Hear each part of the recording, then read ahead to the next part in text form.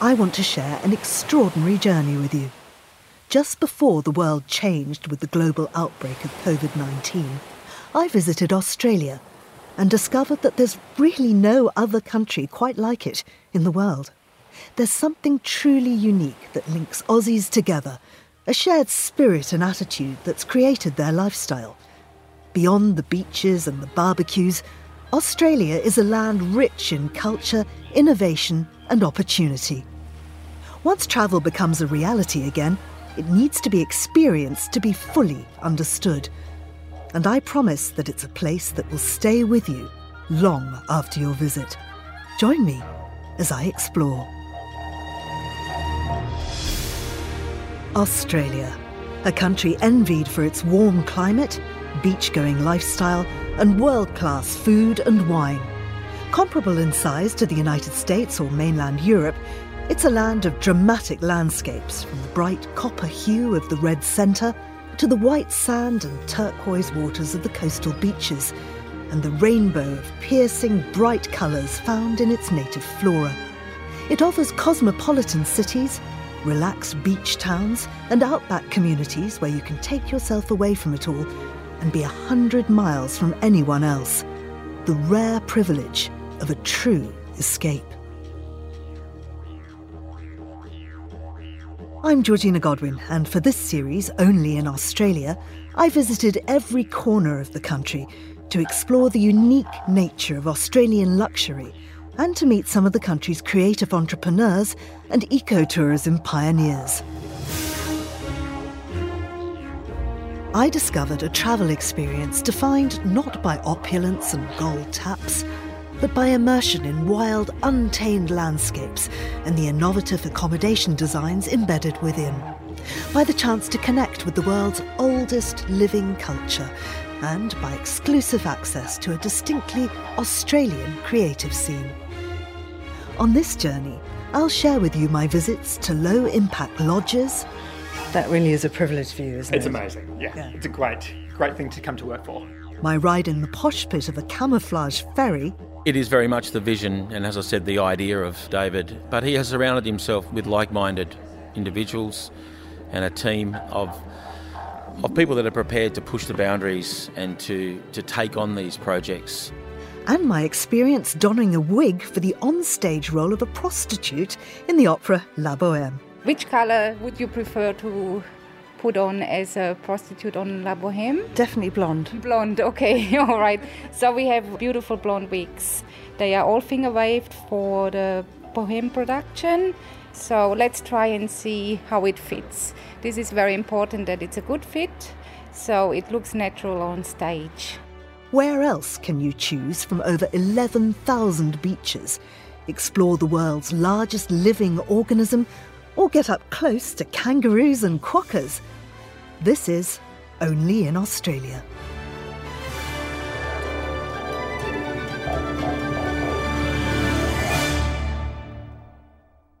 We start in Sydney at Opera Australia, the performing arts company behind more than 600 shows every year at its home venues at the Sydney Opera House and the Arts Centre Melbourne, as well as everywhere from community halls to the Red Centre in the Northern Territory.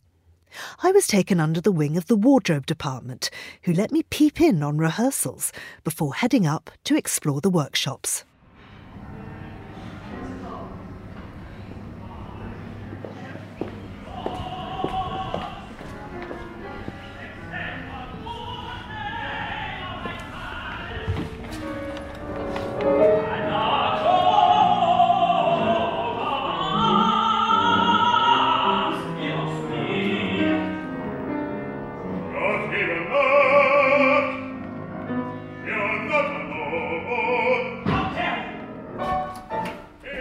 Going up there in the lift, which is a little dodgy, so let's just hope for the best. And we're off. And the scenic dock is it's a lovely industrial space with these big windows, and we love doing photography shoots and so forth up there because it's nice and rustic. And we're here, I think.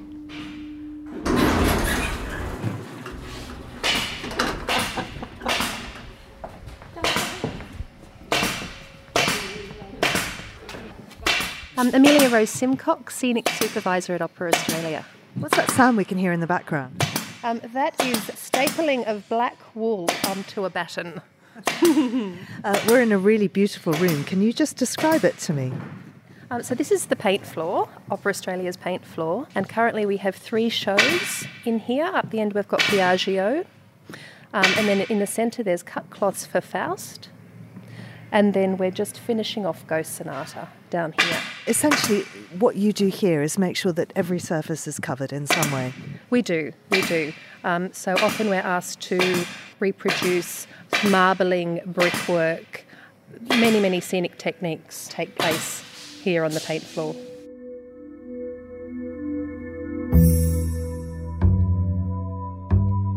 I headed off to meet the CEO of Opera Australia, Rory Jeffs. Opera Australia is the national opera company here in Australia. It kind of does what it says on the can. And we are the largest arts company in Australia.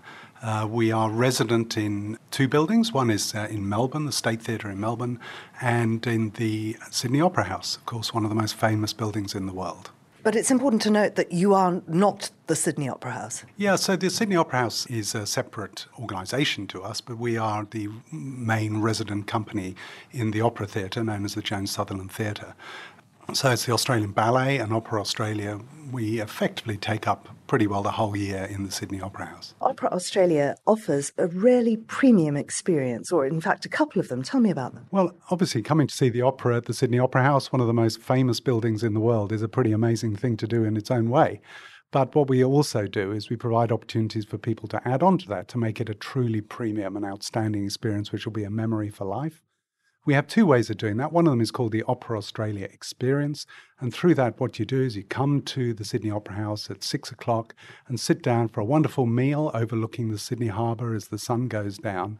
And a member of our cast or creative team will come and tell you all about what you're going to see. And then you get 2 premium seats to sit in the stalls and watch a fabulous opera in the Jones Sutherland Theatre. But if you are not happy just watching an opera, there's also the opportunity actually to go on stage with a walk-on part. And that is really an outstanding and amazing thing to do, where you get a wardrobe fitting, so you actually get a costume, then you turn up, you come through stage door up into the green room, where you get makeup, you get a wig, and you get the whole thing to be part of the cast. And you get a rehearsal with the director of the show, who will actually show you what to do. You don't get to sing, but you get to go on stage and be able to tell your friends afterwards, you've actually performed at the Sydney Opera House. We only do 10 of those a year, so it's a really premium experience.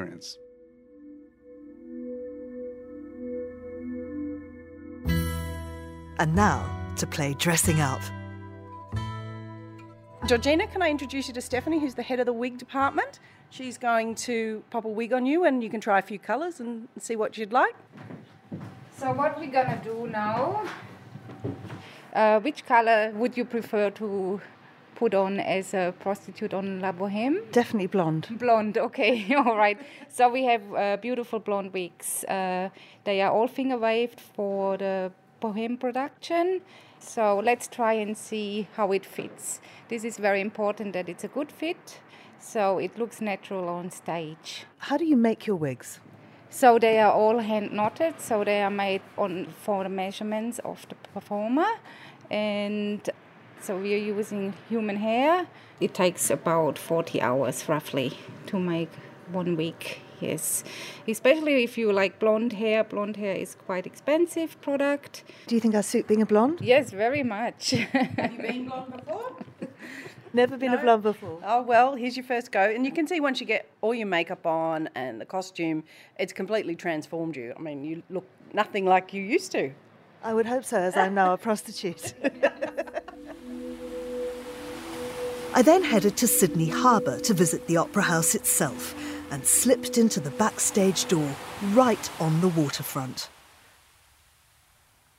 I'm David Comans. I'm the Deputy Company Manager for West Side Story. Where are we, David? We are currently backstage at the JST Theatre, so we're in the costume area, so the quick change areas. So this is where we hold all the costumes for all the cast. So they'll come back here and do all the quick changes. We have a boys' side and a girls' side. It's very unglamorous at the moment. But we should say that the JST Theatre is part of the Sydney Opera House. Absolutely. So this is one of, I think, 3 or 4 venues that live in the Opera House. I can take you on stage and show you where our props hang out. So you'll see our little props tables that we have here. So all actors who enter the stage who have a prop will come past, get their costumes on, come past here, grab any prop that they need, and head around the side of the stage to their entrance points. Are you able to show us a dressing room? I can show you, yes. Let's see if anyone's in. We also have a musical director, has his big office there that also has a piano and things in it, and we use a lot of these offices as dressing rooms as offices. So company management's here, stage management's around as well. Kate's probably still in there working. More beautiful views. Yes, we're lucky on this side of the building. All our leads have rooms on this side of the building, so you have the gorgeous views out to the water. That really is a privileged view, isn't it? It's amazing, yeah. It's a great thing to come to work for.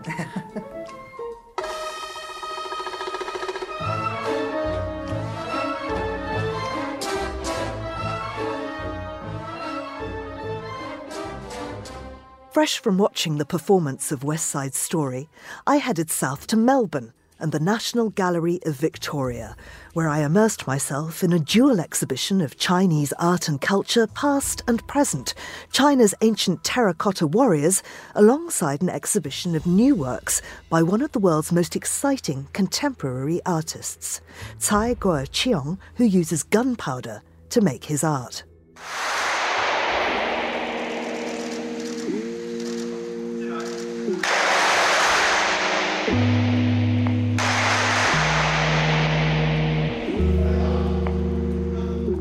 He tells us he's used this method for the last 30 years, and what he likes most about it is the spontaneity and the unpredictability, and that the energy it produces is visualised. I then made a valiant effort to see most of the approximately 75,000 works of art at NGV before meeting director Tony Elwood. Well, the National Gallery of Victoria is actually Australia's oldest art gallery. It was founded in 1861, really at the cusp of the gold rush, when Australia, in fact Melbourne, was at one point the wealthiest city in the world. And that wealth and the multiculturalism that developed in that community at that time also meant that there was this great interest in establishing a major cultural hub. It was a very ambitious community, and it was forming great prominence in a newfound colony, and therefore required, it thought, a museum, a gallery and a library. And was very typical of that period. They did develop it as one major but rather ambitious entity. So the gallery from 1861 started to really say that it needed to form the encyclopedic collection for this part of the world, and that's really then what it's continued to do right up until today. We're well known for our collections from antiquity right up through to contemporary art and design. So there's a great deal here that will appeal to the international lovers of art as well. Because we are so broad in our reach, and we are making sure we're reaching out to children, for example, in rural areas that can't afford to come here, we feel very excited about also being able to offer the other end of the spectrum, which is a luxury market that also says, when I travel, I want nothing but, a tailored experience and something of great refinement. If they're coming all the way to Australia, they want to see why they should do that in this end of the market. We have beautiful, elegant galleries that really, I suppose, show how we see the world from the other end of the world. So we have a very broad collection of European, Australian, Indigenous material that kind of merges together across our different galleries.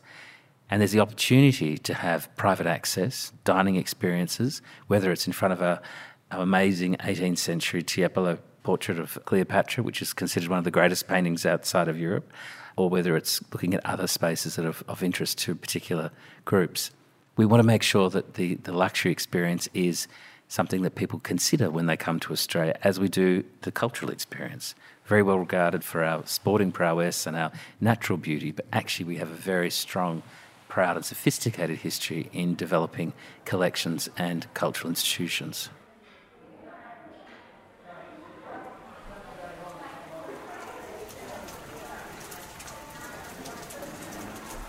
I left the gallery past the famous water wall, where rainwater is pumped from underground tanks and then cascades down the glass front of the building.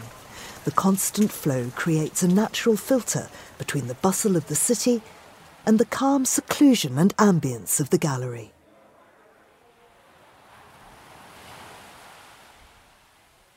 Just an hour's flight south, leaving behind mainland Australia and arriving in Tasmania's capital, Hobart, I took to the water again to get to my next destination, the Museum of Old and New Art, founded by Tasmanian entrepreneur and philanthropist David Walsh.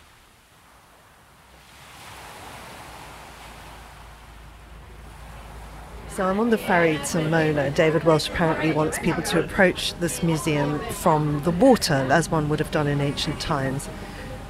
Beautiful, sparkling day. There's snow on the mountains, and it's just extraordinarily beautiful. I'm in the posh pit, which means that it's all velvet furnishings and champagne.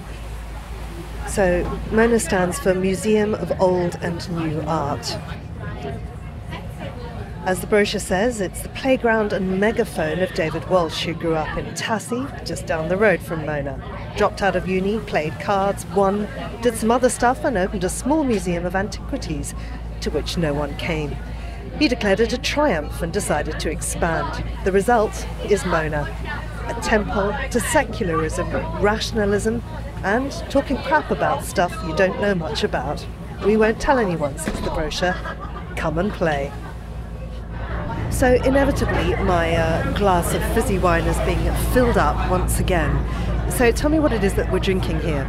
So this one's a sparkling Riesling. All the wine we carry on board the Mona Ferry is made out at Marilla. It's all made on site, all grown on site, and the sparkling Riesling is one of their pride and joys really. It's one of only a handful in the Southern Hemisphere. They've been making it out here since 2012. So tell me, you work on this ferry going backwards and forwards. What's your impression of Mona? Oh, I love it. It's fantastic. I try to get out there every 3 or 4 months just to make sure I'm acquainted with everything that's going on out there. It changes all the time, so it's nice to see the new things and old favourites really, and I'm still seeing things that I've never really seen before.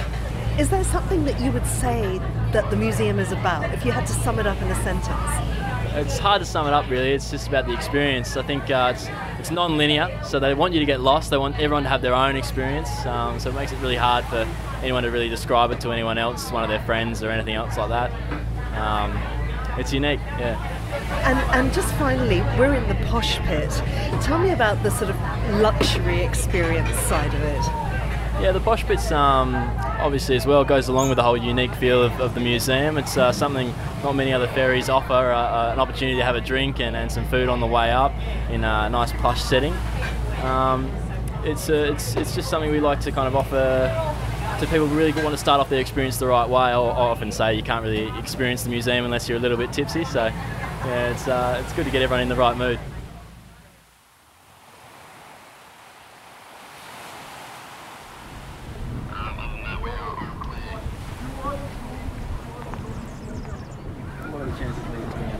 So I'm just ascending the 100 stairs from the ferry up to Mona.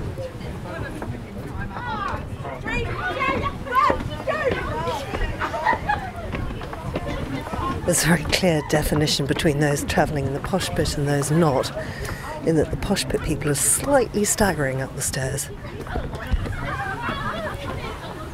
That would not be me, however. Georgina? Yes. Welcome. Thank you so much. You are... Led. Yes, guest attaché here at Mona, so just look after a few tours and people like yourself. Let's go for a wander then.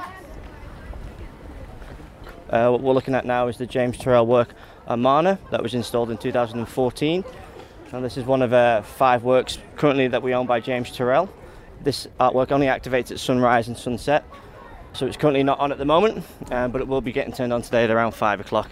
It lights up, goes through quite a nice colour spectrum, and goes for about 40 minutes. But we're just going to walk this way now, because when we get in the museum, because it's all underground, it's quite easy to get disorientated, whereas here I can kind of show you where you're going to be walking in the museum. So this new wing that we're looking at now opened on Boxing Day 2 years ago, so it's about 18 months old, and that's kind of housed most of the works of James Turrell. And you can just see here where the original museum finished, and then this is the extension that we put on. We're now walking through the lovely Charles Ross room, which works with lights and prisms. I thought with it being a bit sun, it should be quite nice right now. You can just see the vineyard here. At the moment, all this is Pinot Noir, but when David bought the property, there was the Gateyard House, the Round House, and then the Courtyard House, which is where the entrance to the museum is.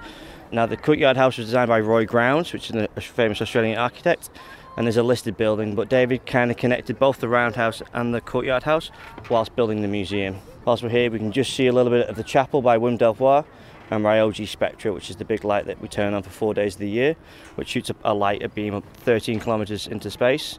And we can only turn it on for 4 days of the year because it takes that much power. So this is one of the few pieces that was commissioned from Mona. A lot of the artwork David just acquired and bought over the years, but this is one that was actually commissioned by a local Tasmanian artist as well. So we're going around, it feels like a kind of maze, and the walls looks kind of grey. They have numbers, maybe is that coding or something on binary them? code.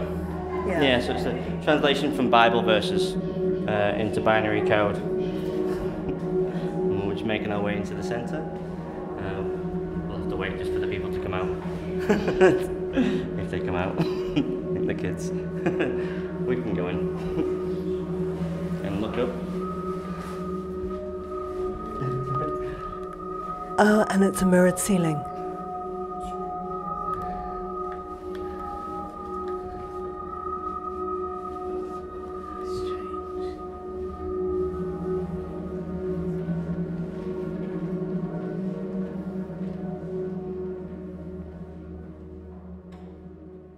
Mark Wilsden, co-CEO here at Mona. What is Mona, Mark? Mona's an idea as much as anything. It's an idea generated by David Walsh. It's a way of provoking discussion and discourse within the community, but it's also an incredibly exciting cultural destination and ultimately a tourism experience for many people. So explain to me, if you'd never heard of it, what it would be. I mean, so I came here, for instance, on a ferry, very luxurious ferry, and came into this completely different world. It's not like any museum or art gallery I have ever visited in my life. Well, that's great. That's fantastic. Mona's a new way, I think, what has become a new way of exhibiting art and displaying or presenting cultural activity. And it's a way to... It's a thing to wander around and to discover, I suppose. So discovery is very much at the core of that. You know, the trip out on the ferry, which is quite luxurious, or you could be down at the back of the ferry and sitting on a sheep, and it could be less luxurious. But that sense of wonder and not knowing what is around each corner. It's you arrive on a tennis court after you ascend from the ferry, and then descend underground into a labyrinth of galleries full of noise and activity, including bars and restaurants. And we very much encourage our visitors to explore themselves and to engage in the work and engage in the experience as deep or as shallow as they'd like to. And core to that for the gallery experience is the O device, the interpretive device that we offer people to download or to carry with them, because that eliminates the need for us to put wall labels on the wall, and we can light the galleries in the way we like, and we can present art in ways that are less traditionally white cube. And I think that creates part of that atmosphere, well and truly. I mean, it's completely elevated it to a different level. And the fact that the O device, which I understand David invented himself, is something that you can then email to yourself, so you can be reading about the art long after you've got home. It will tell you exactly what you've seen, and then you just remember what it is that you thought. And for me, what I was thinking a lot of the time was about being allowed the luxury of the space in between the exhibits, of not being told what to think or why to think it, but being allowed that time to digest it, and those slips of liminal material, perhaps. Absolutely, and I think the architecture plays a very strong role in the experience. Yeah, it allows everyone to wander, sometimes not knowing where you're wandering until you get there, and to experience things at a level and in a way that suits the individual. I think that's really important, and it also allows the individual to establish their own opinion, and we encourage them to discuss that as they wish. And as you say, you're then able to to download your visit from the O and then delve as deep as you like into the works and do your own research that you don't find you have to do when you're in the gallery, where you feel that you might have to read a wall label. You may think you've not experienced the art properly, and that's not the experience we want for our visitors. We want them to be free. Oh, we're just coming into a really massive space now. So now we're in the Nolan Gallery. So when the museum was getting built, David acquired this artwork. It's called Snake by Sidney Nolan. It's made up of 1,620 individual panels. David had to pay for it to get reframed, and then this room was created around this artwork. But also we have concerts here, so we've had this, we had Queens of the Stone Age, Amanda Palmer, we have private dinners in here. This is where David and Keisha got married, on the giant snake table. But yes, it's quite a large room. And Sidney Nolan, of course, one of Australia's most famous artists. Yes, this is one of three. So this is Snake, and then the other ones are called Shark, and the other one's called the Ocean Bed Floor. And they're all this large, just like I said, one of three in the collection. And I believe when they first did them, they weren't overly well received, but now this is probably one of the most famous works that Mona owns. Mona is free to people under 18 and also people who come from Hobart, I understand. And anybody can access it. You pay and you come here.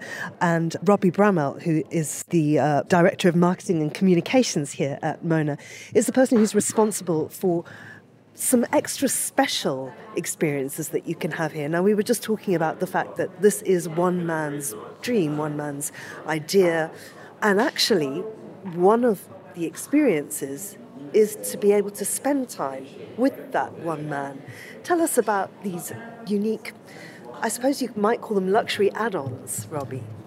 I think it's fair to say that Mona does sort of dance to the beat of its own drum, and that's reflected in the experiences that we want people to have when they're on site as well. So I suppose our experiences are quite different to what you'd expect from most galleries or most cultural institutions. So, for example, you have to arrive on a camouflage ferry and sit on fiberglass animals and drink in a posh pit with unlimited sparkling wine before you even get here. So that's how we guarantee people have a good time, that they're in good spirits when they arrive.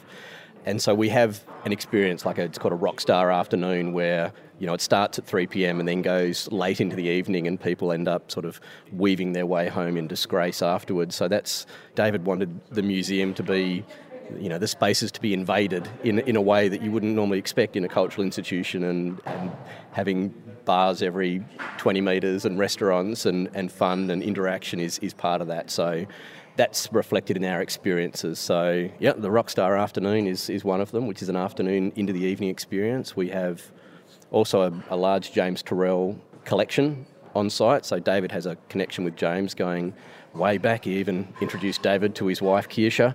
So perhaps he's built it all as a payback for that, as a make-weight. So I think the largest James Turrell collection in the Southern Hemisphere, and our full-on Turrell experiences means that you get to experience that over the course of 24 hours. We've got some luxury pavilions here that overhang the water, so that's part of it. Again, there's fine wines and fine food involved, and a lot of art. So that's our full-on Turrell experience. And then our third experience, by David's own admission, is the worst experience that money can buy. It's the dinner with him, dinner with David, and he describes it as appalling value. So it's $50,000 per person. You have to spend dinner with him, and he's an awful conversationalist. Spends it talking about maths and astrophysics. So you have to endure that conversation.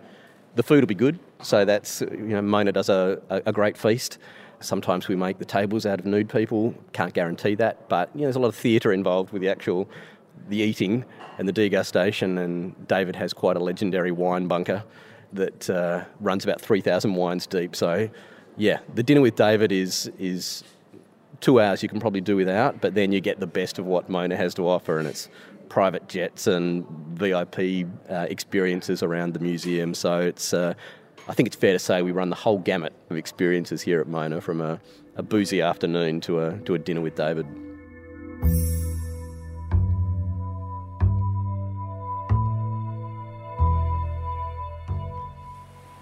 Mona left my head whirling, and it wasn't just the local wine. It's a place I would have liked to have spent days in, and would make the journey just for that gallery alone.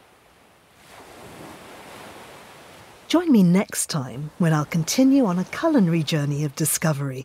Australian wine and cuisine is a sensory smorgasbord of experimentation, beyond fresh ingredients, multicultural influences and delicious surprises.